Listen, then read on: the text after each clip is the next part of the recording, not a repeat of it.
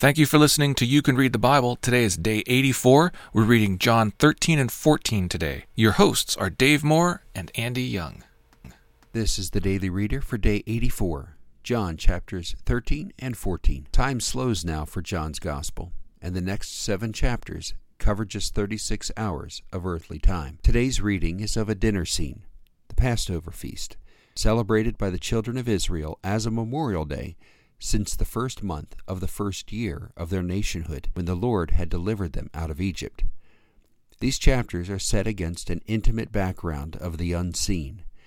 Jesus knows that his hour had come. The devil had already put it into the heart of Judas Iscariot to betray him.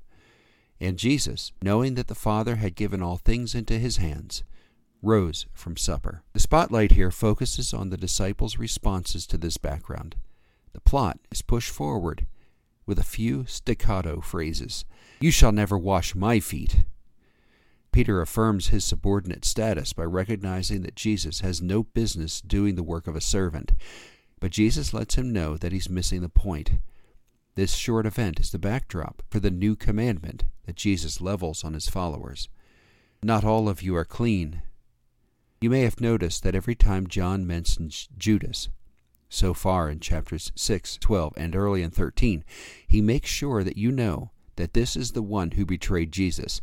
It's as though just mentioning Judas's name scrapes a wound that John doesn't want to forget. He shares the encounter when he first learned about this, referring to himself only as the disciple whom Jesus loved, with a cryptic detail, a nod, a whisper, and a morsel of bread. Seat yourself at that table as the rest of the disciples try to figure out what's going on. Let not your hearts be troubled. As Judas departs into darkness, Jesus tells the 11, "Now is the Son of Man glorified, and God is glorified in him." These men are sharing the same food around the same table, yet they are experiencing 12 different evenings. The rising confusion and fear are evident in each question. Yet Jesus answers by driving the wedge clean through. The things in which you had placed confidence are passing away. Here, in me, is where your trust should lie. Our verse for this week is John 3:16. "For God so loved the world that he gave his only Son, that whoever believes in him should not perish, but have eternal life." John chapters 13 and 14. Now let's read it. John chapter 13. Now before the feast of the Passover, when Jesus knew that his hour had come to depart out of this world to the Father, having loved his own who were in the world, he loved them to the end. During supper, when the devil had already put it into the heart of Judas Iscariot, Simon's son, to betray him, Jesus, knowing that the Father had given all things into his hands, and that he had come from God and was going back to God, rose from supper. He laid aside his outer garments, and taking a towel, tied it around his waist. Then he poured water into a basin, and he began to wash the disciples' feet and to wipe them with the towel that was wrapped around him. He came to Simon Peter, who said to him, "Lord, do you wash my feet?" Jesus answered him, "What I am doing you do not understand now, but afterward you will understand." Peter said to him, "You shall never wash my feet." Jesus answered him, "If I do not wash you, you have no share with me." Simon Peter said to him, "Lord, not my feet only, but also my hands and my head." Jesus said to him, "The one who has bathed does not need to wash except for his feet, but he is completely clean. And you are clean, but not every one of you."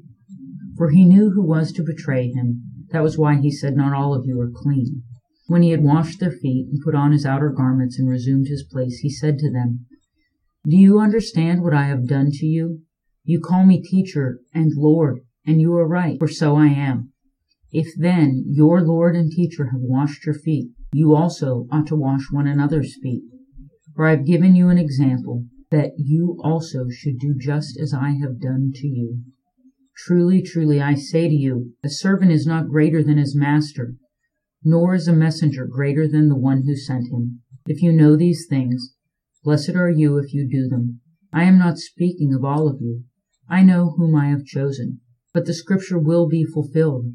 He who ate my bread has lifted his heel against me. I am telling you this now before it takes place, that when it does take place, you will believe that I am he. Truly, truly, I say to you, Whoever receives the one I send receives me, and whoever receives me receives the one who sent me." After saying these things, Jesus was troubled in his spirit and testified, "Truly, truly, I say to you, one of you will betray me." The disciples looked at one another, uncertain of whom he spoke. One of his disciples, whom Jesus loved, was reclining at table at Jesus' side. So Simon Peter motioned to him to ask Jesus of whom he was speaking. So that disciple, leaning back against Jesus, said to him, "Lord, who is it?" Jesus answered, "It is he to whom I will give this morsel of bread when I have dipped it." So when he dipped the morsel, he gave it to Judas, the son of Simon Iscariot. Then after he had taken the morsel, Satan entered into him. Jesus said to him, "What you are going to do, do quickly." Now no one at the table knew why he said this to him. Some thought because Judas had the money bag, Jesus was telling him, "Buy what we need for the feast," or that he should give something to the poor. So after receiving the morsel of bread, he immediately went out. And it was night. When he had gone out, Jesus said, "Now is the Son of Man glorified, and God is glorified in him. If God is glorified in him, God will also glorify him in himself, and glorify him at once. Little children, yet a little while I am with you. You will seek me, and just as I said to the Jews, so now I also say to you, where I am going you cannot come. A new commandment I give to you, that you love one another. Just as I have loved you, you also are to love one another. By this all people will know that you are my disciples, if you have love for one another." Simon Peter said to him, "Lord, where are you going?" Jesus answered him, "Where I am going, you cannot follow me now, but you will follow afterward." Peter said to him, "Why can I not follow you now? I will lay down my life for you." Jesus answered, "Will you lay down your life for me? Truly, truly, I say to you, the rooster will not crow till you have denied me 3 times. John chapter 14. Let not your hearts be troubled. Believe in God, believe also in me. In my Father's house are many rooms. If it were not so, would I have told you that I go to prepare a place for you? And if I go and prepare a place for you, I will come again, and will take you to myself, that where I am, you may be also. And you know the way to where I am going. Thomas said to him, Lord, we do not know where you are going. How can we know the way? Jesus said to him, I am the way and the truth and the life. No one comes to the Father except through me. If you had known me, you would have known my Father also. From now on, you do know him and have seen him. Philip said to him, Lord, show us the Father, and it is enough for us.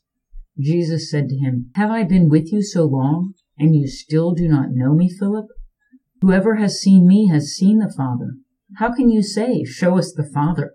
Do you not believe that I am in the Father, and the Father is in me? The words that I say to you I do not speak of my own authority, but the Father who dwells in me does his works. Believe me that I am in the Father, and the Father is in me, or believe on account of the works themselves.